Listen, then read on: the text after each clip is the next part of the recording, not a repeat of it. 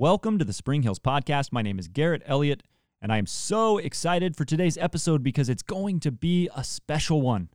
Now, you might ask, Garett, why is it going to be special? What's so special about it? Well, I'll tell you. Garrett Ward joined me in the green room today, and we had a wonderful conversation all about him.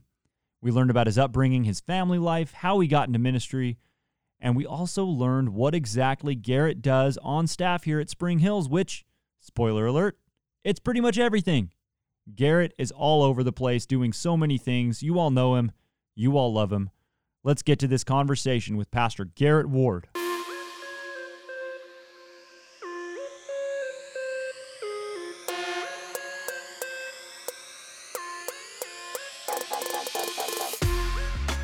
Welcome, Garrett Ward, in the green room. And yes, I know you've all been looking forward to this. Garrett, I announced this a long time ago on the podcast. Oh, did you? I don't know who heard it, but it's been highly anticipated. Okay, all right. So everybody, I finally got Garrett Ward here to be on the podcast. I am, ready to go. You know, he's really stepped out. He's really come out of his shell in the last, year? You've been speaking at First Wednesday. Yeah. Really got me out of my comfort zone there a little bit. Dragged you onto the podcast now. Yeah. So what we're going to do, most people know Garrett. He actually probably, besides Brett, is the one that knows the most people around campus. People know him. And you're kind of famous. You know, Brett has the fame claim here just because everybody sees him all the time. And then next in line is really Garrett Ward. When Garrett Ward does something, if you're on the Spring Hills team, anytime Garrett does something at the team nights, it's the hit. So everybody loves it. So that's why I got Garrett in here. We're going to talk a little bit about his story. We're just going to get to know him a little bit more, let you know who he is and kind of his role around campus here, and just share a little bit about his story. So let's start at the beginning, Garrett. Actually, you know what? No, first, who are you? You're Garrett Ward. What do you do here at Spring Hills? Well, I am associate pastor here at Spring Hills, and that basically means I do pretty much everything except, well, it used to be the joke, except for preaching, which, again, like you said, this last year, I've kind of taken a little bit of that on, doing the first Wednesday. But also a joke, too, that I like to tell myself is it's pretty much everything that Pastor Brett doesn't want to do. I get to do. No, but that's just a joke between him and I and the staff. But myself as the associate pastor, I just oversee a lot of the volunteers on our Spring Hills team, a lot of the ministries that are going on. I oversee a lot of stuff that goes on behind the scenes on the weekend with the greeters and the ushers, making sure that's all going well and smooth, and we have help there. Of course, making sure that the offering gets locked up. That's important. We did this little spoof video for one of the team nights where a couple of us were Marvel characters, and the first one I think that was cast was we had Garrett Ward as Captain America, which is a pretty fitting thing because he really is all over this campus doing just about everything. Now I think the joke is that you do everything but sing, right? Yeah, that's actually, yeah. Do you want to audition right now? No, I'm going to put that on hold for now, and we can wait until a later date. So eventually we're going to get him to sing as well. But yeah, you do pretty much, you're leading small groups and you have all those small groups, and care ministry is a big part of that too. Oversees Stephen ministry and our marriage mentoring ministry, as well as our prayer team ministry, and do a lot of follow-up as well with requests that come in, counseling, and just meeting with people, things like that. Follow up with a lot of the people who want to be baptized and new believers and stuff like that. So just kind of everything involved in that. And then also I've been a part of the setup and tear down team as well, whatever Ashley and Kiki tell me to do, basically to not to design, but to put together as far as our big outreach events. I'm on that team as well. Now, guys, if you are ever moving your furniture around in your house and your wife has you move the couch and then says, no, not there, let's move it back. Right. Basically, this is what happens around big events, Easter, Christmas, Adventure Week, big events like that where we're setting stuff up. I have seen countless times Garrett Ward set something up only to have them say, actually, no, we're going to go a different way with it. Right, and you would just be amazed. And it's part of the creative process, they say. So yes, at the amazing attitude that Garrett Ward has in response to that. He just does it. But So you're kind of everywhere here on campus and do so many different things. Let's go ahead and start back at the beginning now, just your life. So you're born and raised in California, is that right? Yes. So where? Yreka, California, which is way up north. It's not Eureka. People always want to try to correct me and say, oh, you're from Eureka. No, I'm actually from Yreka. It's up I-5, almost to Oregon, way past Redding and Mount Shasta, up there in God's country. Do you ever make the joke that the UE in Eureka is actually pronounced Y? No, I never did that. Oh, good, because it's not a good joke. I'm glad you don't do that joke.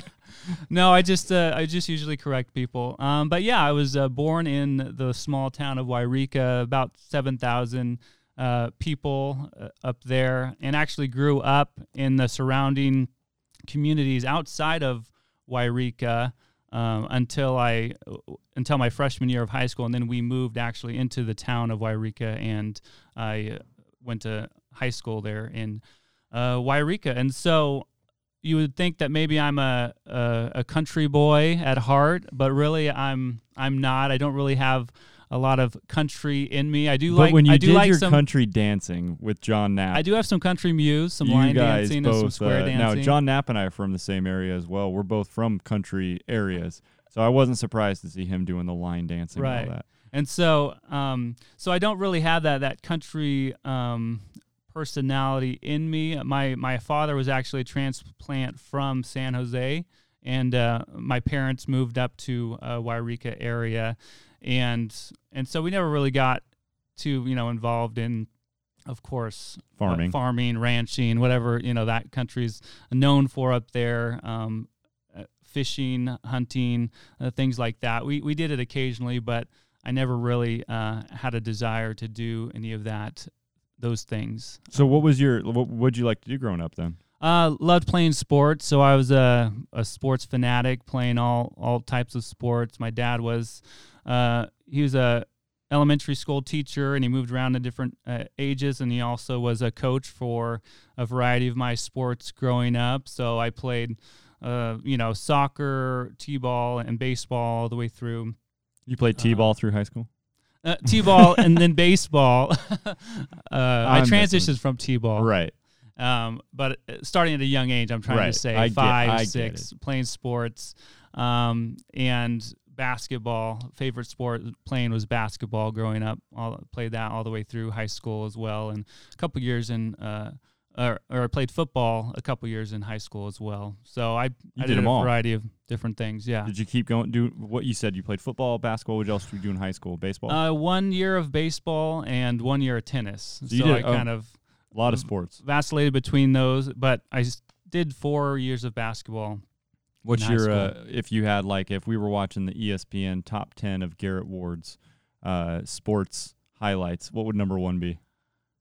Oh man, well I hit a game-winning shot in my junior year in a playoff game. Nice. With I think there's 0.7 seconds left. I got the ball into the basket and I just flipped it up and in with my left hand. A left-handed left-handed layup. Yeah, I got a pick set for me, and I cut to the basket and a great bounce pass and flipped it in, and we won, and we went on to the next round. But then the next round was probably my worst memories of. I was at the free throw line, and I missed 2 free throws towards the end of the game with 50 seconds left, and we were only down by 1 or something like that. Glory to shame, and then we in lost. The span of 4 days. Yeah, bummer. Exactly. The memories of high school, there's so many. It's crazy how quickly it can go up and down like that. Now I know a lot, not a lot. I know that you've got a lot of siblings. Yes. Let's. A lot of people probably don't know this. So how many siblings do you have? I have 8 siblings, and so there's a total of 9 of us kids. I have 4 brothers and 4 sisters. So, and where do you land? I am number 4, and right I have middle. 3 older sisters, and I'm the oldest boy of our family. And so I have 4 younger brothers and 1 younger sister. And so, yeah, growing up in a big family, we were always asked if we were Mormon or Catholic. Interesting. But we were neither. And what's the age span between the 9 of you?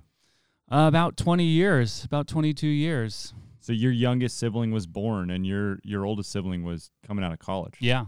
Mm-hmm. Wow. Mm-hmm. So no twins, and no anything like that, no sets, and all from the same parents over that 20-year span. Do you have a good relationship with your siblings? Like, that's a huge gap. I know, like, my brother and I, we're 4 years apart, and growing up, it wasn't that we weren't close, but we were 4 years apart. So when he's in high school, I'm still an elementary school kid, so we didn't really do much together. Mm-hmm. And we became better friends once he got out of high school, and I was becoming more, we had more things in common, I guess, once I got into college and stuff. Were you close with your siblings? Yeah, I mean, definitely close with our siblings growing up, and especially the ones, closest to us in the birth order. But yeah, I mean, we're definitely a close family, all involved in athletics and things like that. So, now, like you said, kind of, being adults, we all love each other, get along. You guys stayed pretty close? Yeah. Are they all local? We're all local. Actually, not local. I mean, all Northern of us are California. in California, except for one of my sisters who's in Washington, D.C. right now. Okay. But everyone else is in kind of Northern California, San Francisco, all the way up to Wairika. Cool. So my youngest brother is actually going to be a senior in high school this coming year. That's so he's crazy. The youngest. Because even when you said that the 20-year span, so you're how old are you right now? 34. Okay, so man, that's crazy. High school kid still. Mm-hmm. Wow. Mm-hmm. So who's the next one after you, sister or brother? Brother. Did you guys get to play sports together? Not really. He's actually 2.5 years younger than me, and so I mean we played together, but we were always in different grades and different levels. So when you were varsity, he's JV. Yeah, that kind of stuff. Yeah. So we never really crossed over that way. But we'd all growing up, of course, we always played in the backyard and played sports together and competed. Competitive family? Yeah. I'd say we were growing up. We were definitely competitive, especially with my brothers, and my brother closest to me, under me, definitely got the brood of my competition. And well, you had the 3 older sisters. That poor kid probably was just like, he took the brunt of it because you're like, I just want to beat somebody out. Yeah. Matthew, forgive me for all that I've did to you growing up. Oh yeah, name all 8 of your siblings quick. So yeah, Jessica's the oldest, then Amy, then Sarah, and then myself, then Matthew, Andrew, Laura, James, and Thomas. That's pretty good. I don't know if I had 8 siblings. I don't know that I'd remember all 8 names. I'm terrible with names, though. I know your name because it's the same as mine. Yeah. What kind of, with 9 siblings, you probably have a pretty wide variety of personalities. What personality were you? Were you I know you're fairly introverted now, but what were you like as a kid? Yeah, I think, as a kid, I was more introverted than extroverted, more kind of shy, easygoing, laid back, not necessarily, wanting or needing to be the star of the show per se in any setting. Of course, competitively wanting to be the best and do the best. But, as far as, kind of socially, I was, kind of reserved and laid back in that sense. And so it's kind of how I would describe myself, easygoing. Yeah, kind of growing up in a big family. You're competitive around sports, but also there's other things that kind of draws out that competitiveness, as far as one of them being eating. And it was who gets the best piece of meat, who would eat the most, whatever pizza or whatever we like. You actually mean like who eats the most, not what you get to eat. Right. No. Okay. We all had to eat the same thing. There's 9 kids. We had to fight to see who got to eat tonight. No, we all had to eat the same thing. My mom would only make one meal and not to make, of course, multiple meals for everybody. Yeah. But just it's kind of an unconscious thing, I think. I don't think we necessarily talked about it, but it's just like that sense of getting the most out of more than your sibling. Sure. Yeah. And so that kind of run through is kind of multiple avenues growing up in a big family. But also too, I was, having a big family, you don't necessarily get to be spoiled or pick certain things that you want. My mom and dad would make decisions basically for us, you Right. know, as far as, food or what's to eat. And we were, told, not to complain. And this is what's given to you. Be thankful for what you get. And so I kind of have that attitude of just being content in the sense of being thankful in that sense. I think growing up in a big family, and of course not being totally wealthy. My dad was just a school teacher, and my mom was mostly a stay-at-home parent. She did work at a gym, a couple days a week.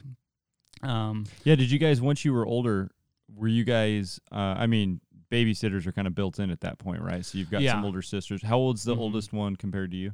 Like 6 years older or something like that? Let's see, 6 years older. Yeah. 2, 4, 6. So by the time you've got she's 14, 15 years old, you guys are able to watch out for the 2 and 3 year olds. Right. How many of you, did you have was there ever a time where 4 of you are in high school at the same time? Were any of you that close? 3 at the most. Okay. Well, actually, I think only 2, because we were all kind of spread out 2 years apart. Yeah. And so I think only in high school, 2 years, 2 of us have been in high school at the same time. What was it? Did you have one of your siblings? You can make this quick answer. Who's the center of attention? Who's the goofball? Ooh, center of attention. I'd say Amy. She likes to rile you up and push buttons and see your response. And I kind of have that too. I had that with my siblings, being able to push someone's buttons and get someone riled up. And but she's definitely the most vocal. Sure, I think. Did you guys? Well, this is kind of weird too. I always think of it. I had 2 siblings, so we always were like, "Oh yeah, you're very much like a firstborn, or you're a middle child." Obviously, not all 7 of the middle children in your family are taking the traits of the middle child. What's that? Right. Is it just? How does that work when you've got so many siblings? Is the youngest one still very much the baby, or is it no, we're kind of in groups of 3, we got these 3, and then it starts over? You get what I'm saying? Yeah, I think I get what you're saying. Because you've got 3 kids, your oldest he's the firstborn, and then you've got your middle child, and then the usually, I don't know how true this is everywhere, but the young one often ends up being kind of the goofball. Right, and Thomas is definitely goofy at times. So, but I'd say it's kind of a little bit more, I think, more difficult, like you said, being so many and kind of spread out over that long period of time, and also. Me being the firstborn boy, I don't know if that necessarily affected me. Are you protective? Or made me protective in the sense of where I was in the family order. I know, being having 3 older sisters and being the oldest boy, did put some responsibility on me as far as, what kind of my role was and is for the family, for the siblings and my parents. And that's kind of played out a little bit in my life. Cool. Did you guys grow up in church? Yes, we did. Were you involved in the youth groups and church camps and stuff like that? Yeah. Went to church all my life, involved in, the weekend services and Sunday school and youth groups and youth Christian camps, a couple, missionary trips as well throughout high school. Where'd you go on mission trips? We went to Salt Lake City, Utah, and we did a ministry. Did you guys fit right in there? To the Mormons. Sorry. Well, it wasn't my family; it was my youth group. No, I know. But if my family went, they would. Yes, we would be accepted. No, but no, that was really just kind of eye-opening, learning about, of course, the Mormon religion and culture, and seeing that in high school. It's really interesting, huh?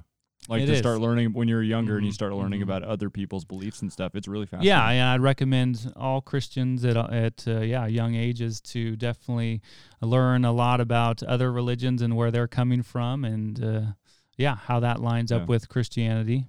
How about becoming a Christian? Was that something happened when you were really young? Yeah, I believe it happened when I was really young. I have one instance where I just remember, really making that decision. I was 7 years old, and there was an evangelist that came to the church on one evening service, and laid out the gospel. Talked about heaven, talked about hell, talked about Jesus, and talked about sin. And in my small mind at the time, it touched my heart. I believe that God was working, and used that time for me to go forward. And I actually went forward at the invitation and prayed with someone after the service, was given a Bible. And so I remember that specific time of making that decision of following Jesus, and repenting of my sin and putting my faith in Christ to the best of my ability, what I understood at that time. And then got baptized that summer. Went through a baptism class. How old are you when this was going on? 7. Okay, cool. And so I went through a little baptism course with the pastor and the others who were getting baptized, and not vividly, but just to remember that a little bit, just kind of going through that. And are you able to remember stuff about that course, and like when you're talking, because you have a lot to do with the baptisms now? Mm-hmm, do you did you retain some of the knowledge from that? No, I don't remember specifically what was taught, in that course. But it's again pretty much the same things as we teach as what we believe as a believer's baptism in our church. Right. So. What's something besides when you became a Christian? What's something from your childhood, just in your relationship with Christ, that was something super impactful that has stuck with you over the years? Because now you're going on, I guess, close to 30 years of being a Christian. So, was there moments throughout your walk with Christ that you go, this is where I know that my faith took a turn for the better? I kind of always picture this like it's like a roller coaster sometimes, right? Yeah. So like you're going up, and then sometimes it's you're going fast and you got it going, and then it's like you got to taking it slow up this hill or whatever. And then it's like you get over that hump and you're rolling. But was there any times like that you can remember being a kid or teenager? Yeah. I mean, kind of my personality too, growing up, is more of a rule follower, I think. And so that's kind of my personality as well. And so I didn't mind necessarily wanting to follow the rules or do the right thing. But definitely it was more of an outward thing for me, kind of growing up, kind of playing the part of Christian. Right. And, this is what you're kind of supposed to do. This is what you're told to do. So you do it, which is good. God wants us to obey him and do it. But again, there's things going on in my heart and my mind, the secret sins that, would really pull me down and frustrate me of saying, why do I keep going back to this? Why am I keep struggling with this when I know that it's wrong and things like that. So I remember kind of dealing with that. Kind of seeing myself as maybe in a sense of a hypocrite or a religious leader, in the sense of just going through the motions and doing the right thing on the outside, when I knew my inward thoughts and my inward heart was wicked and still fallen and sinful. And so trying to reconcile that, that was just a process of just continuing to learn God's grace even in that. He doesn't want us to be these perfect picture of perfect holiness on the outside, but then on the inside just wasting away. Jesus says it starts in our heart, and that that he sees everything. He sees the sins of your thoughts and your heart, and really need to really come to grips with that, and understands God's grace in that as well. Did you have somebody throughout your childhood that was like a small group leader or a youth pastor or something that was really instrumental in helping you go navigate those times? Yeah, I really looked up to a youth pastor in my years growing up through high school. He was definitely a mentor who was we were able to be open and vulnerable and talk about these things. What it looks like to be a Christian, what we struggle with, what we how we deal with those type of things. And so, yeah, he was really someone who. It's really cool to look back on times like that, like people that were in your life, the instrumental things that they taught you or helped you through. And I look at that now, and I just sometimes you don't see. And I'm not just talking about people that are working in ministry, but small group leaders, people that are serving, the eternal impact that you can have on somebody, right? With such, not to say that you had small interactions with your youth pastor, because sounds like you guys were pretty close, but having an eternal impact on people. I mean, it's like what we talk about a lot in Growth Track and stuff, right? Just by having a small conversation can really have such a huge impact on people. Did what you had, with all, I keep coming back to 9 siblings. I got to be honest, that's a lot of siblings, or 8 siblings. Did becoming a Christian, you were young, but did becoming a Christian and then going through youth groups and things like that, did that have any effect on your relationships with your family or relationships, maybe your friends? Did that have any effect on those? Well, again, yeah, just fortunate growing up in a Christian family where, now all of my siblings are walking with the Lord and understand the gospel. So that's awesome. And, growing up, how that impacted our family. I think, just being on the same page with our values and beliefs definitely helps. You guys could lift each other up, help each other. Yeah, and of course, no persecution from someone within. There's such a cool bond family. with siblings, because I feel that now with my siblings, where it's like there's something different. Obviously, there's something different about it, but like there's something different about even just my brother and I have become such good friends over the past, 10 years or so, since probably right after college, we really started getting closer, and they can have such a huge. To have somebody like that, I can call my brother whenever, we talk about whatever, and yeah, we become good friends, but the fact that he's my brother just makes it so, it's just different. I don't know. Yeah. There's just no question of if they care about you. Friends, you can even, no matter how well you know somebody, you can still kind of, even if it's not true, feel like maybe they don't like you or they're mad at you or whatever. Right. Siblings, it just doesn't happen that way. You just know, like, no matter what I do, this person cares and this person loves me. Yeah, it just feels like, we all have each other's back. We all want what's best for each other. And just that familial love, that family love. Any thoughts of getting a softball game going with all 9 of you? Yeah, we need to. Has that happened? No, we haven't done the That'd be amazing. Game That'd yet. be really cool. Yeah. Let's go forward to like you being called into ministry.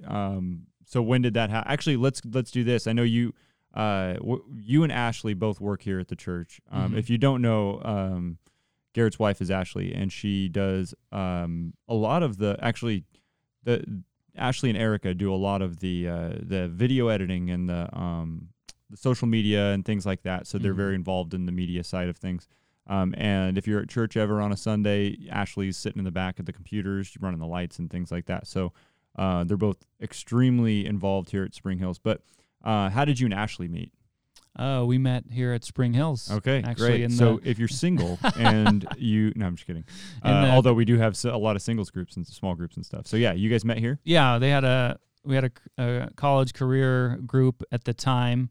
When I moved here from, of course, up north. I came down here to go to Sonoma State, and shortly after, starting Sonoma State, looking around for churches, and my brother was actually a youth pastor at Neighborhood Church, just off of Shiloh here, and went to church there a few times and experienced that, and then he actually told me about the college group at Spring Hills Church, and so I went there, and that's where I met Ashley. We got to know each other, and took off from there. Did I just miss this? What brought you here to Santa Rosa? Oh, yeah, going to Sonoma State. Okay, so yeah. I went to a JC up in College of the Siskiyous, and then I transferred down here to go to Sonoma State. Cool. That's how I got to Santa Rosa. And then you met Ashley at the college group. Yeah. And Ashley, she has a lot of family here at Spring Hills. Right. I didn't know what I was getting myself into. So you kind of married into this. Now, Ashley also is, she's Brett's niece. Yeah. So if you know Brett and and Kiki obviously being Brett's daughter, and then Brett and Eve, I should say, because Eve is also on staff. So you married into the family that planted and started Spring Hills. Yes. Was that intimidating? I actually didn't really Brett's think not about Brett's it too not an much. intimidating guy. He wasn't too intimidating, when he married us, and definitely not intimidating. Maybe of course more intimidated by her father, Scotty just can because be he's my father-in-law. Yeah. But of course, getting to know and him, again, he's not Scotty intimidating. is behind the sound booth a lot, so you've seen a lot of Garrett's family around here too, or in-law family. I should say. Family, yeah. So you're over at Sonoma State College Group. You meet Ashley, and then let's talk maybe about how you got into ministry. What was the trend or the journey there? Yeah, so the journey there is, kind of growing up in the church again and becoming a Christian at a young age. Never felt a call early on or even really thought about ministry or being a pastor or doing anything specific that way growing up. And so it wasn't until, going off to college, coming to Sonoma State, where God started to shift my attention and shift my focus in what he was calling me to do. My plans were originally to, I was studying kinesiology, which is the study of human movement. I know what kinesiology is. Well, if you don't know, it's a study of human movement. I had a friend who studied kinesiology, and he was the president of the kinesiology club. And I always, in good fun, kind of poked fun at him for that because he would say no one else wanted to do it.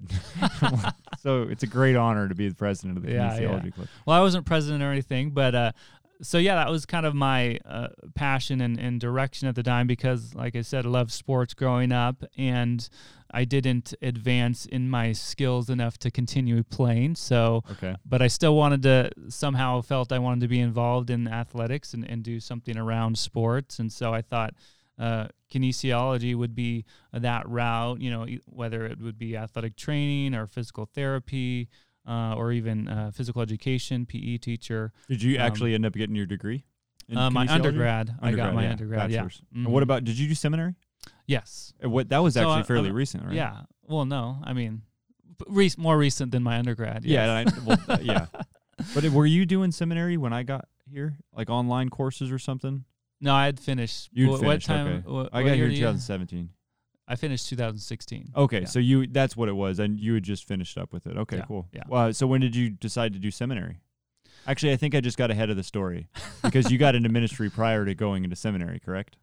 Well, that's when my call started. Yeah, my call, and you asked me kind of how God called me into ministry. And so, I felt like God was calling me before I started seminary. Got it. So going through Sonoma State, and like you said, or like we've talked about, our faith is challenged a little bit more at different stages, and in college, it's definitely challenged, especially at a secular school, teaching a lot of secular ideas and philosophy. And so dealing with that, and I felt God kind of just changing my passions and my desires around Christianity, and even sharing my faith, being more vocal about it.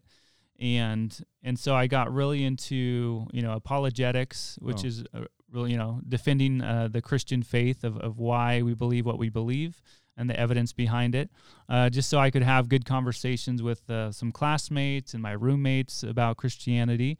And so I really got interested in that way. Now, you to jump on those conversations, I would guess that you're somebody that you don't come off very aggressive in your conversations. You're a very soft-spoken person in your conversations. Were you able to have good conversations with people that really disagreed with you on faith that maybe you wouldn't have been able to have if you were maybe, I'll say it like me, where I can be kind of aggressive with, if I have this, the belief in something and I disagree with you, even if I don't mean to come off harsh. I can come off very harsh sometimes just because I'm passionate. Yeah. But did that make it to where you were at Sonoma State having great conversations with people? And yeah, I mean, I think I have the ability to listen and kind of take someone's view in and not take it personally or take it as an attack towards me or anything like that. Because as we know as Christians, it's really not the persecution or the hate is not necessarily against us. It's against God, of course. They're rejecting God and not us. And so, I really, put myself in that position as well. But yeah, just being able to be a good listener and just kind of give some feedback, give some truth back to someone where maybe they hadn't thought of something before or haven't looked into some of the evidence that Christianity has. Having that available for them and letting them know about that. And then, of course, it's up to them if they want to look at it or even reason with you and take it further. Sure.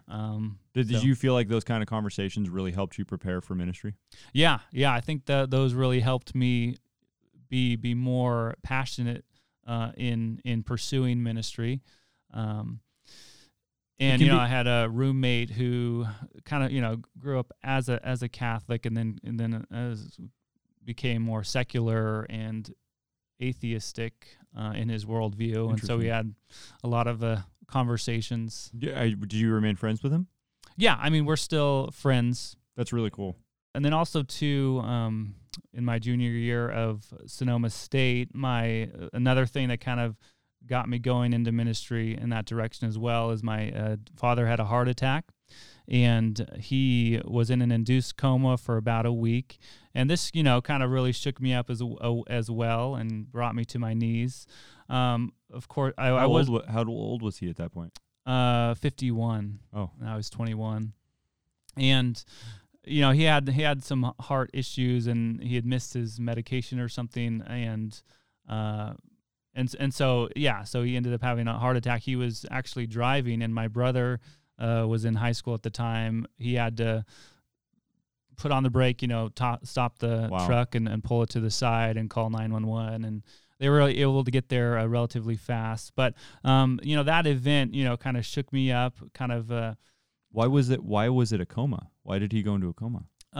They weren't sure about the brain damage. And so when they try to bring him out of the coma, his body reacts and then they have to put him back into an induced coma until there's some healing or the healing in the brain or whatever. He made a full recovery?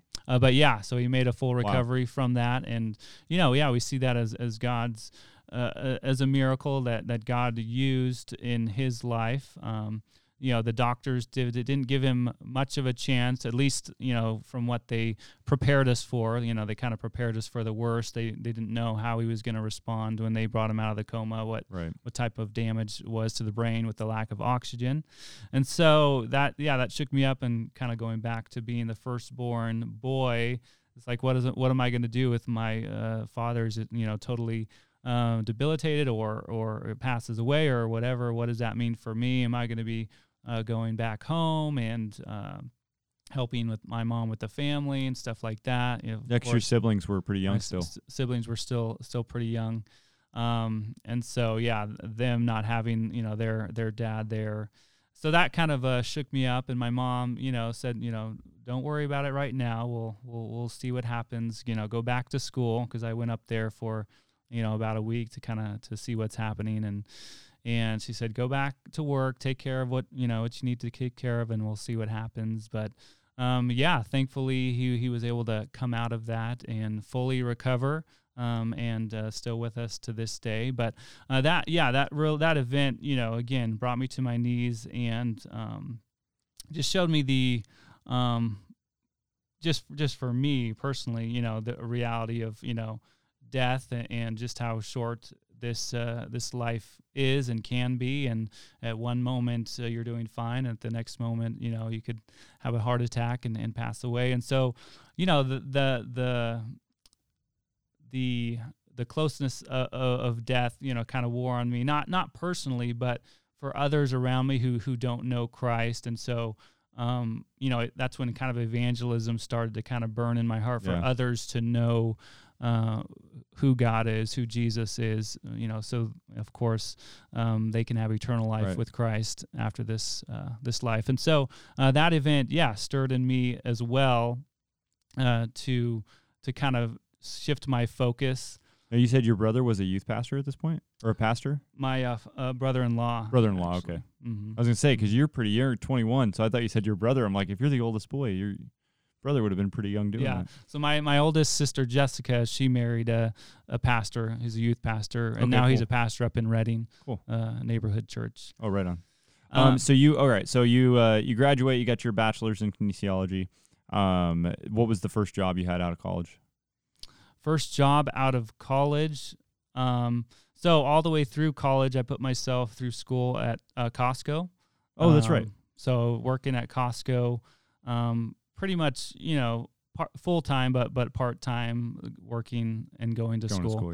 Going to Sonoma State. And then it was either continue my education and get, further education in kinesiology with a master's and do athletic training or PE, or it was, totally shift and go to seminary and work in ministry. And like I said, that's when God just put my desire, the desire on my heart to go into ministry. And you knew Ashley at this point? We're dating, yeah. When you graduated, you guys were dating? Mm-hmm. Okay, cool. Right on. So that and was... during Sonoma State, we were dating my last year, and then we got married shortly after I graduated. What year did you Sonoma guys State. get married? Oh, man, hard question. 2009. No. 09. So you guys are at 11 years now, yeah? Yes, it'll be 11 years in July. How'd you propose? Well, I took her to a nice French restaurant called Oh, she loves the Garden. French, huh? Yeah, the French Garden, and proposed there. And I wrote a little poem song type thing for her. And he's going to perform that, right? No, I'm just kidding. That's really cool. So I love proposal stories. Yeah, That's something kind of... Nothing too extravagant. I think it, again, it fits my personality where I'm not really, flamboyant and excitable or whatever. And, I'm just kind of... I don't know, dude. I've seen you dance. You're a good dancer. So and it fits Ashley too. She didn't want anything too crazy and too public as well, and so she didn't want trapeze artists coming in. Right. Yeah. Or big, yeah. She wanted on the big scoreboard scene. At a Knicks game, that kind of stuff. Yeah. Right. She would have loved it, I'm sure. But. So then now let's go to when you started seminary. Starting seminary again. Those conversations too were with Ashley as well, because we were together, and of course getting married.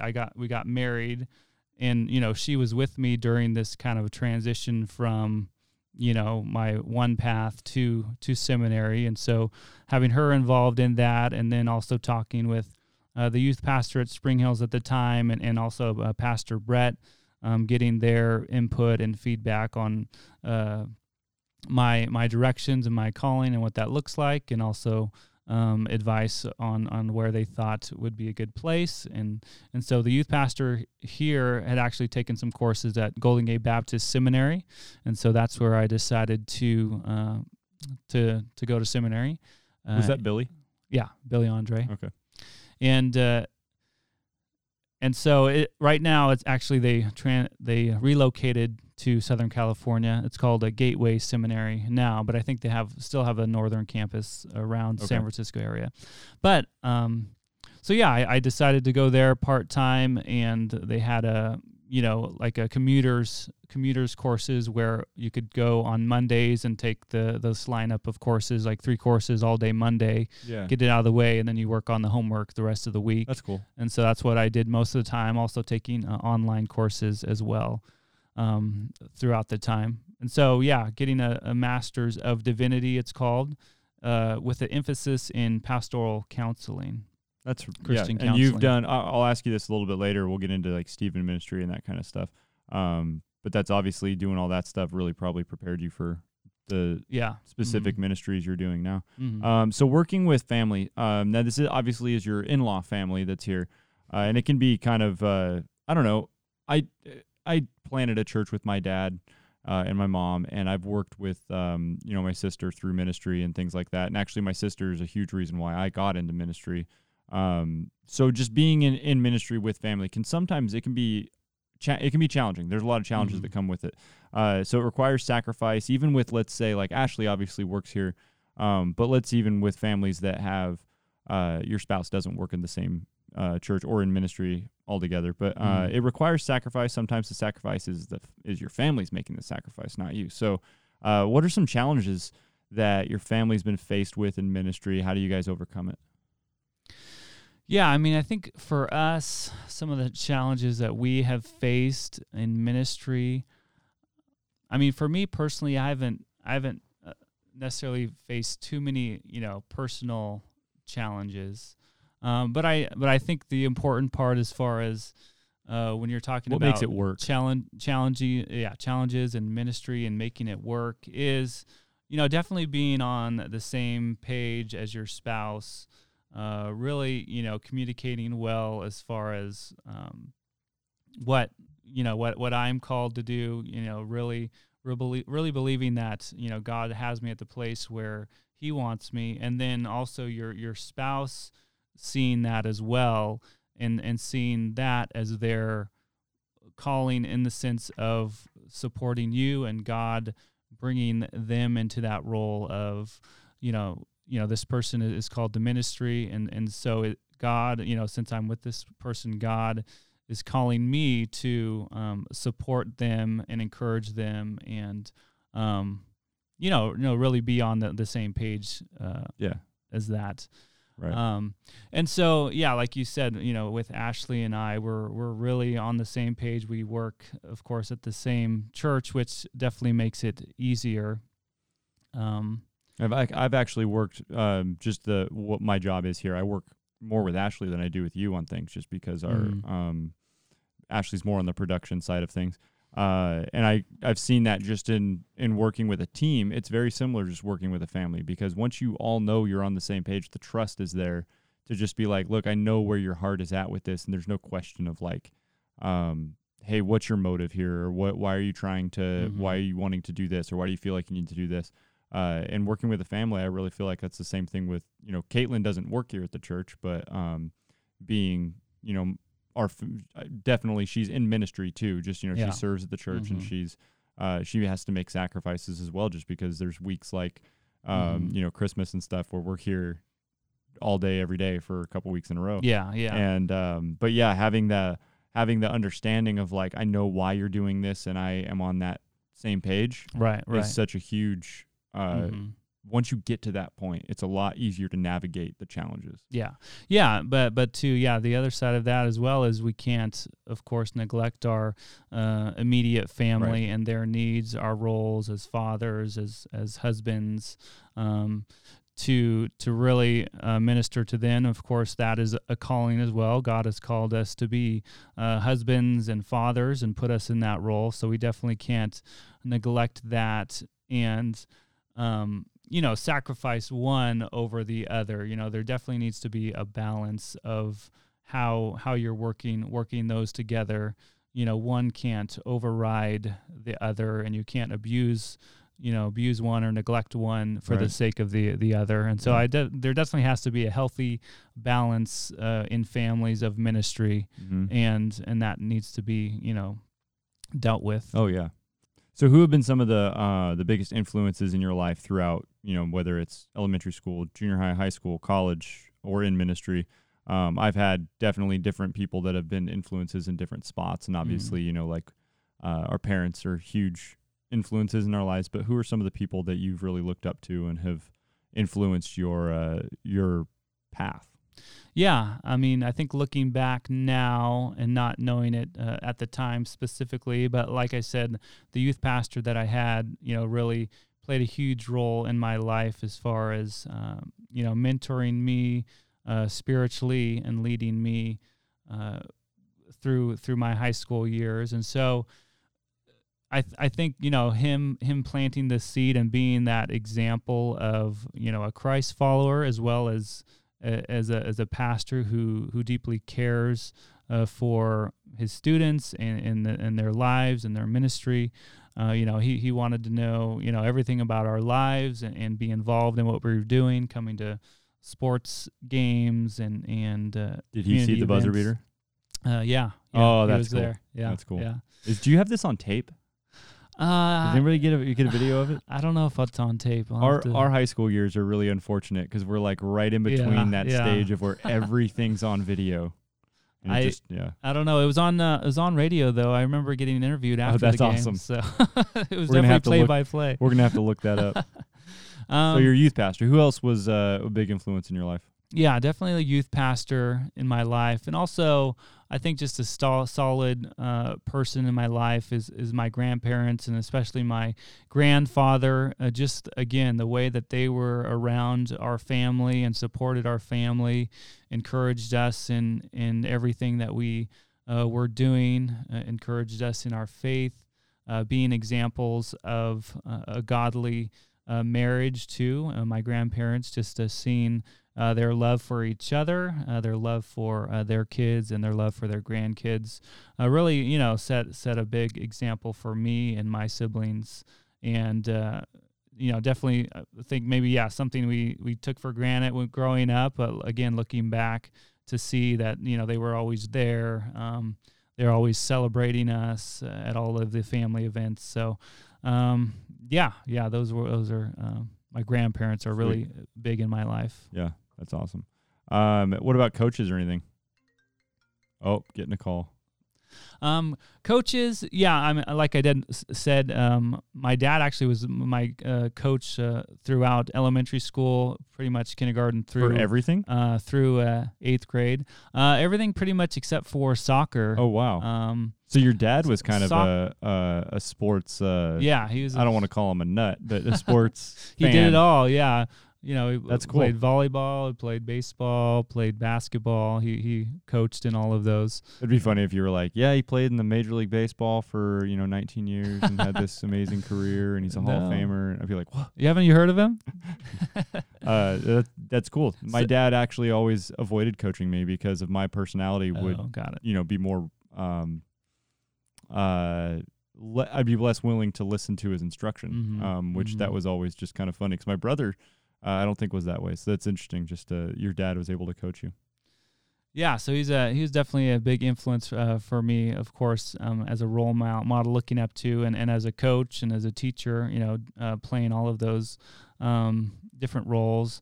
And then, there's definitely a teacher for me that I had in the 4th grade and the 7th grade who was a big impact in my life.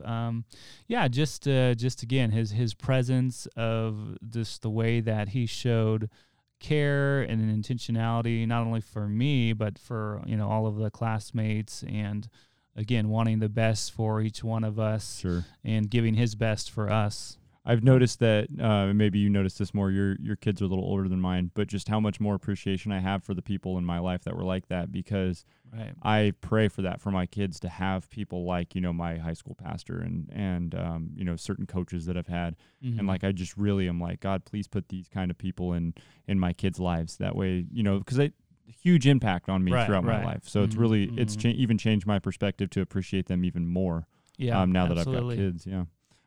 So let's go back to you being in ministry and stuff. So, what exactly brought you to the staff here at Spring Hills? What was the timeline there? I'd been volunteering with on the Spring Hills team as a volunteer. Since I kind of started at Spring Hills, started as a volunteering in the youth ministry, working with Billy Andre and. Going to camps and doing small group type things. And so was doing that. And then throughout my seminary experience, there's, kind of the ministry activities or assignments that you have to do. And I did that through the Spring Hills Church. So, Pastor Brett was actually one of my mentors through seminary, so just kind of working with him.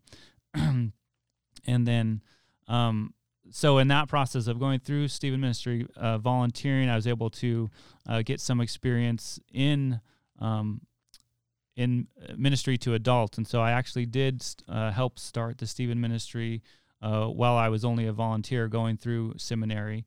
And so we implemented that, and we trained a group. I think that was like 2013 or something like that, and got that going. And then, after I graduated, and what is it? I think it was the end of the spring of 2014. I finished my seminary degree. And then shortly after that, Spring Hills had an opening for just a part-time position of associate pastor, and basically just kind of being a volunteer coordinator. And so I started small on the Spring Hills staff, just part-time. Just started 10 hours a week, and then it just built from there. Cool. And so, that time, again, I was still working at Costco full-time, and then I was working at the church part-time after I graduated seminary. Right. So let's talk about Stephen Ministry a little bit. That's something you're hugely involved in. Mm-hmm. What's your role with Stephen Ministry, and what is Stephen Ministry, and then what's your role within it? Yeah. So Stephen Ministry is a one-on-one caring ministry. And so what we do is we train people in the church to be able to walk alongside those with challenges as far as, crisis in their life, grief, maybe illness or a transition or a loss of some sort, just some of these big life moments that someone needs care for, someone needs extra attention. And the design of Stephen Ministry, we didn't design it. It's been around for I think over 40 years or so. But it's an organization that people that churches implement within their church, and they have the training that we take people through, and all of the material that we just teach, and then facilitate the ministry from there. And so we match up people, our Stephen ministers, they're called, with people who need care, and they meet one-on-one, however long they need during their difficult time. Right. Are you like the head of the ministry? Do you co-lead it? Yeah, I'm considered a kind of a co-leader with a couple other leaders on the Stephen Leader team, and then we have about 30 Stephen ministers kind of doing the one-on-one ministry that we match up with people. Cool. And we do the training. The leaders do the training. We'll probably have another training in the fall, starting the end of August. Cool. That's awesome. And you guys, how long is the training? It's a 50-hour training. Wow. So it's pretty long, but we want people to kind of consider it their small group for the semester. So it's like you're going to your small group once a week, and then we have a couple kind of retreat setting times throughout the fall. Yeah. I've actually, there's been quite a few people where I've encourage them to come and seek out the Stephen Ministers ministry, just because I know like people benefit from it, man. Just having somebody to sit across from them and listen to them and pray into their lives and support them is so huge. Yeah, your mother-in-law is a great Stephen minister. Yeah, that's right. Yeah, she's just joined like last year. Oh, she hasn't been here that long. It's weird. Yeah, I feel like she's been here a long time. The last training she went through, in the fall. Yeah. Yeah, so I mean, if anybody listening to this is interested in Stephen Ministry, contact Garett or John Barrett, right? He's the other staff member that kind of is involved. So let's go down just to your own personal kind of walk with Christ. And then what are some of the biggest challenges just personally in ministry that you feel? Do you ever feel, a lot of people, I get this a lot, people think, oh man, you must be so tired. And I'm like, well, I mean, God puts us in ministry. And so when we have these weeks where we're working, and everybody on staff, we have these huge weeks where we're working way more than just like a normal 40-hour week. And sometimes the response that I get to that is like they feel bad for us. And I'm always like, I told Eve the other day, I'm like, I love it. Like setting up this sound system outside right now. I'm wired to do it. Like I like doing this, and no pun intended with wiring, but I mean, like being in ministry, my dad's a pastor too. So I grew up around it. So just the understanding that, there's some weeks where he's working 100 hours, and other weeks where it's a normal, 40-hour week, and and he's at my basketball games and, things like that. But what have been some of kind of the biggest challenges for you in ministry? Well, I think one of the biggest challenges in ministry, and I should say my point with all that was that there's a lot of assumptions of what the challenges are.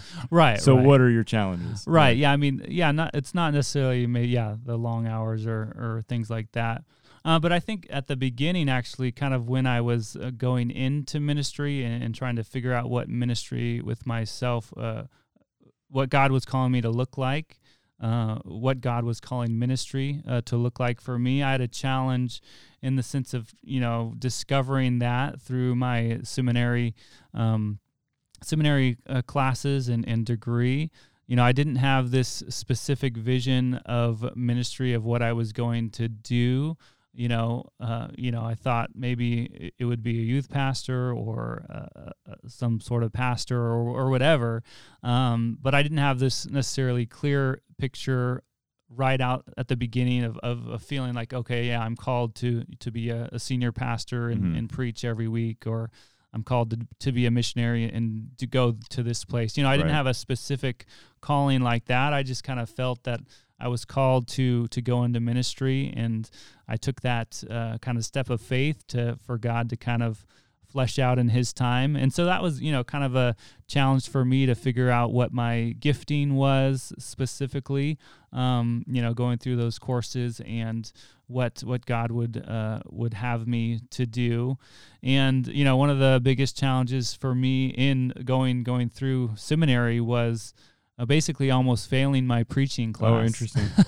And so that really, shook me up a little bit. And the teacher, the professor, pulled me aside, and said, he wanted me to encourage me, but he said, was that more on the actual like preaching or like your preparation? Because you've preached a couple times here now. Your material is really good. Right. So like, how are you failing this? Well, in my presentation, basically. So I wasn't good in the class setting, I guess, or when I was giving the message, I was nervous. I didn't do anything that they wanted me to do. So I just really kind of felt, that was a challenge for me. He kind of took me aside and said, I see some potential in you, but you really have to work on it. If this is something that God is calling to you, you definitely have to work on it. And it may not be, come naturally to you or whatever, but he just said, you can do this, but definitely it's going to take a lot more work. And and there's people, gifting. Some people have the natural ability to just stand up in front of people and they're just good teachers. They're good. That's their gift, right? They know how to prepare. They know how to communicate. They know how to get the exact point across that they need to get across. Mm-hmm. And I've always looked at people like that and envied them.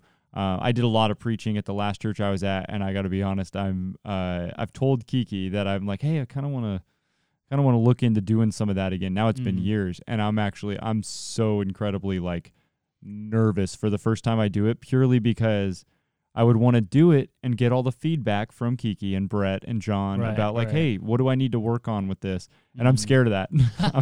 I'm scared of them being like, well, you really need to work on this because that was terrible. It can be pretty intimidating, especially when it's not something you feel like is your gift. Mm-hmm.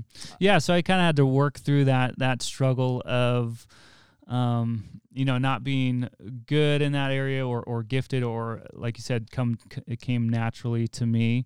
And so, that kind of, challenged me to think, what would ministry look like. Right. And so, that's kind of where God kind of guided me to more of the pastoral care, the Christian counseling side of things, and being more, of an emphasis in those roles, which, which is what I'm in now. And so it's where God has put me in specifically for my gifting and what He's brought me through. But that was just a challenge too. And I just encourage those who are going through seminary, if your idea of what a pastor looks like or what you think you have to be, just be patient and work through those things, and God will open doors to lead you to the right place, to work through that.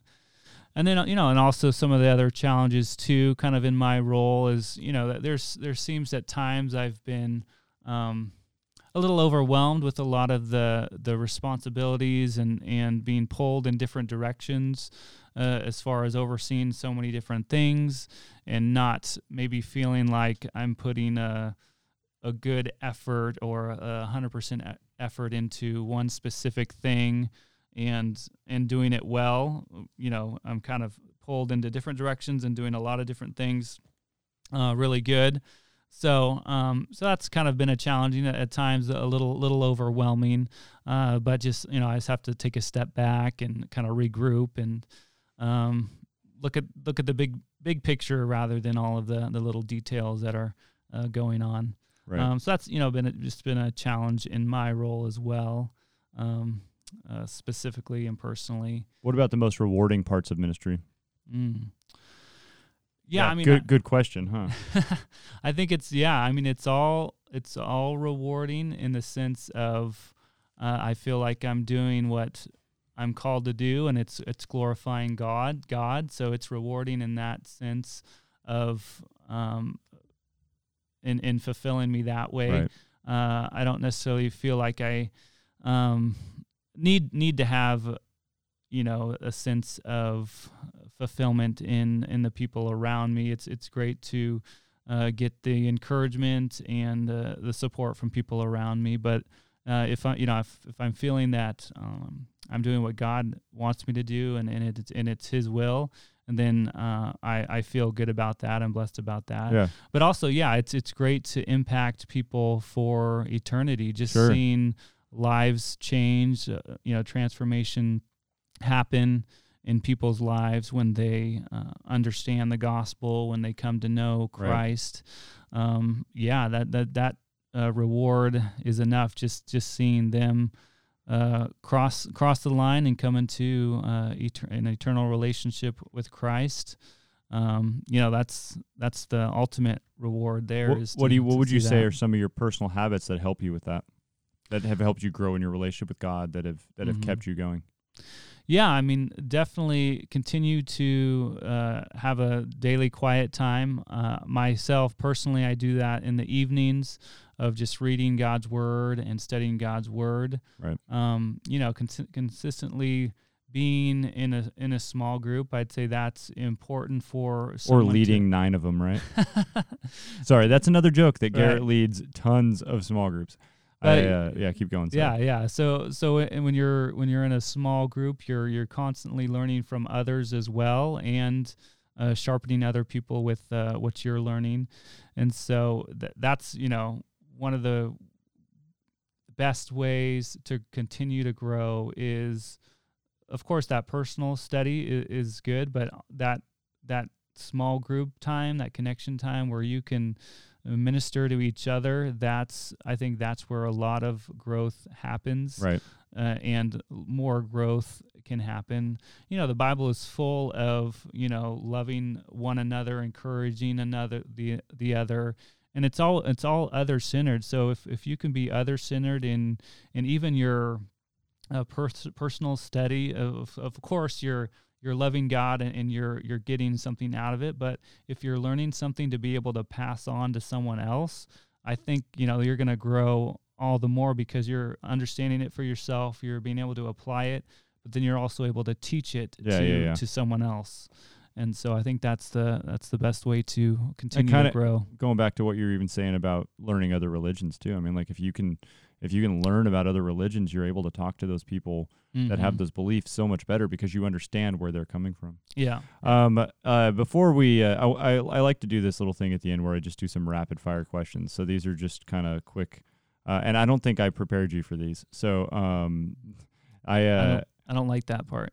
Well, you're fine. This isn't anything too crazy. But before we get to that, is there anything else just as far as like wanting to share with our church about who you are, or anything you want to share about yourself or your family?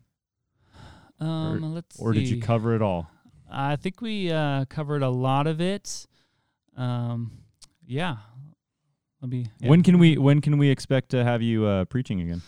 Well, you can pray for me. Actually, Pastor Brett asked me to do first Wednesday in August. All right. So, pray for me. Outdoor on the lawn. Yeah, that's cool, man. You really do a good job with those, so I'm glad that you're looking into those. All right, so you ready for these rapid fire questions? Yeah, let's go. So what are some of your hobbies right now? Oh, wow. My hobbies, well, fantasy sports, when fantasy sports was going on, when sports were going on. So when we were, let's talk about this for a second, because when we were. I'm not actually playing sports now, but I just live in the fantasy world. Right, fantasy world, which is very popular right now. So let's talk about this, though, because back in February, we had a Super Bowl happening, and we got to be pretty involved with this. And I told this to Brett because of the fantasy thing, I really felt like I was the only person that was rooting for the Niners because I was over there. We were over at Kiki and Matt's house, and I had to go in the other room where the second TV was because correct me if I'm wrong, you guys were all in like some pool together, right? Where you guys were all had Mahomes on your team. Yeah. There's you pick the players that you think are going to do best, and there's a salary cap, and then you cheer for those specific players, no matter what team they're on. Here I am thinking, I'm going to go watch the Super Bowl with a bunch of 49er fans. Now, I'm not a huge football fan, but if the Niners are doing well, I enjoy reveling in that glory. And my brother is a diehard 49ers fan, so I want them to win for him. And it was like, wait a second, here we are, an hour north of San Francisco, and y'all are rooting for the Kansas City Chiefs. Well, I wouldn't say I was, but yeah. So that's what my question was going to be. Were you part of this? I mean, I was in it, but I can kind of separate myself in the sense of I'm still rooting for my team, which is the Niners. I want them to win more than myself. Then you want to win money in your fantasy league. So then that brings me to my next question then. So what are your sports teams? So the Niners with football, what other sports teams? San Francisco Giants and Golden State Warriors. So you're a Bay Area fan. Yeah. And actually for some reason our family is a Duke fan. Interesting. Because I have an aunt who actually was a professor there for a period of time, and so my parents were watching Duke when they were really good. And what do you mean when they were? Aren't they? They still are. Coach I guess. K hasn't left. He hasn't still left there. yet. They've won a couple of championships, which we're happy about. But Duke is Duke basketball, not anything else. It's just Duke basketball. Sure, they're easy. They're easy to be good fans of. Yeah, cool. All right, favorite kind of food.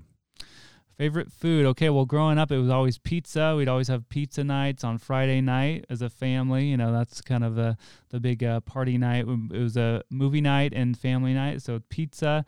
And I'm a pasta guy, too. I love lasagna, so lasagna is one of my favorite. You like the Italian food. Yeah. Right on. Italian food's not, and another thing about me also is I'm pretty easy to please, and so I don't really have strong opinions either way, so...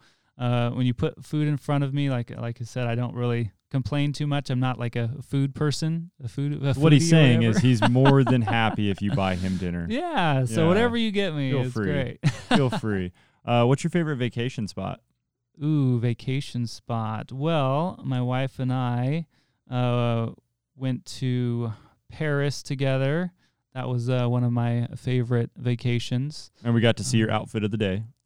That was on Instagram. Garrett was making sure we all knew what his outfit of the day was. Yeah, so going to France, going to Paris, that was one of my favorite vacations. Went on a cruise last year. It was really fun. Did your family go on a consistent vacation every year? Growing up, That's what I meant. Yeah, sorry. When you were a kid. Yeah, we went on our vacation was basically a road trip down to the Bay Area. From Eureka going down to, Six Flags, or 1 year going to Disneyland, or a couple years going to Disneyland. You guys drove from Eureka to Disneyland? Mm-hmm. Oh my gosh. Yeah. What was that, 12 hours? Long drive. Probably more than 14, that? I guess. Oh my goodness. I think we stayed somewhere overnight and then went the rest of the way. So yeah, see, we grew up, and when we grew up going down south, because I'm from the Central Valley, it was like, we 5-6 hours. So that's like, to me, that was kind of the max. Yeah. Maybe San Diego was like 7 or 8 hours or whatever, and it was kind of like our family wouldn't really drive much further than that. 14 hours? That's, with that many, did you guys have like a bus or what? We had a big Suburban, so it was a 9-seater, and like I said, my family's kind of spread out, so when the oldest was in college, Yeah, there was never all 11 of you in the car. 11, yeah. Right, yeah. yeah. Has there ever been? 9 at the most, yeah. No, I mean, like, you were with your parents. All 11 of your family members, right? I mean, not growing up. We weren't all... I mean, we've all been together. I mean, in one car. Reunions. In one car? No, I don't know. Have you guys ever had a 12-passenger where you've all been in it? No. These are good questions, Garrett. Yeah, don't look at me good. like that. What about a dream car? Oh, dream car. Again, I'm not really a car person. Okay. But, oh, wow. I don't know. That's okay. You don't have to know. I don't have a what's car, something, really. if you got a day off, what's your first choice to do? First choice to do. If you could do anything. I'm more of an introvert. I'm boring, so just kind of staying at home and relaxing. That's not boring. No. I get it. You got to recharge. I know. It's my wife has to get me out of the house most of the time. No, we're both introverted, and I love doing things. We went to the beach just the other day. That was fun, with having fun with the kids out at Doran Beach. So yeah, cool. All right, last one. You can just say one, but if you have a couple of them, some bucket list items, one or multiple. What's something that, like, in the next 30 years that you'd love to do? It doesn't have to be something that's like this will happen. It can be something that you're like, I'm not even sure if I'll get to do it. Yeah. Like for me, I've always said I wanted to go to Australia. I don't know if I'll ever get to do What? that. Is that what you're gonna say? So definitely. Oh, I just ruined it. It was gonna be mine. Actually, no. I had an uncle who lived in Australia that we never got to go visit growing up, and he lived down under. He was with the Aussies, and so actually, I was gonna say one of the things, just go to Australia. That's funny, dude. Yeah, go to Australia. The problem for me is I won't get on a plane. I hate flying. How are you gonna get there? Gonna take a boat? I don't want to get on a boat either. I think that's the reason why I say it's probably not gonna happen. Yeah. Cool, man. Well, thank you for coming in. And also, go to the Super Bowl. Go to the Super Bowl. That's a good one. That's a good one. At some point. Have you been to any cool sporting events? Memorable? I mean, just a regular season games. Nothing really memorable. Oh, okay. No. I got a little spoiled in one year in 2012. I was at the perfect game that Matt Cain threw. Oh, really? And then that same year, my brother called me the morning of Game 7 against the Cardinals, and when it was pouring down rain. What? And he was like, "Get to San Francisco. We're going to the game." And I was like, "Dude, I don't have money for that." And he goes, "Don't even ask me how much the tickets are. I bought you one. Just show up." And I'm like, "Okay." So I got to go in the span of, what was that? So June to November. Yeah. Not even October. June to October. I got to go to 2 extremely rare things: seeing the Giants clinch the pennant and also see a perfect game, which is pretty amazing.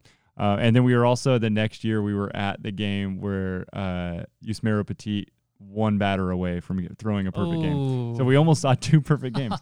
Anyways. Within the span of a year. Yeah. Cool, man. Well, anything else you want to share before we leave? No, that's great. I think we covered it all. So, ladies and gentlemen, that is Garett Ward. Yeah. If you remember this.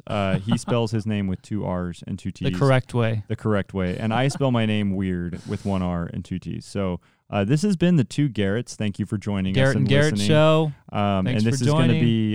This is gonna be every week now. I'm just kidding. Mm-hmm. And also, don't forget, we've got a movie night coming on Friday night. So Garrett talked about movie nights and how fun those were. Yeah, Friday night movie night. Toy Story 4. We're gonna do some movie trivia right before too that I get to be a part of. So. Come check that out Friday. By the time y'all hear this will be, I think it'll be Thursday when you hear this, so maybe Friday morning, but Friday night, movie night on the lawn, so don't miss out on that. And then, of course, we're back with our services now on the weekends, normal times, 5:30 on Saturday night, and then 8:15, 9:30, and 11:15 on Sunday. So we'd love to see you out there. Garrett, you have a sign-off or something you want to say? No, what's my sign-off? Should I have a sign-off? What should I say? I don't know. You can say whatever you want. Say... all you need... Oh, what was it going to be? Go ahead. No, my favorite verse, Colossians 3:23, whatever you do, work at it with all your heart as working for the Lord and not for men. So, that's what I want to leave you with. Awesome. That's a great way to leave. All right, everybody. Have a good week.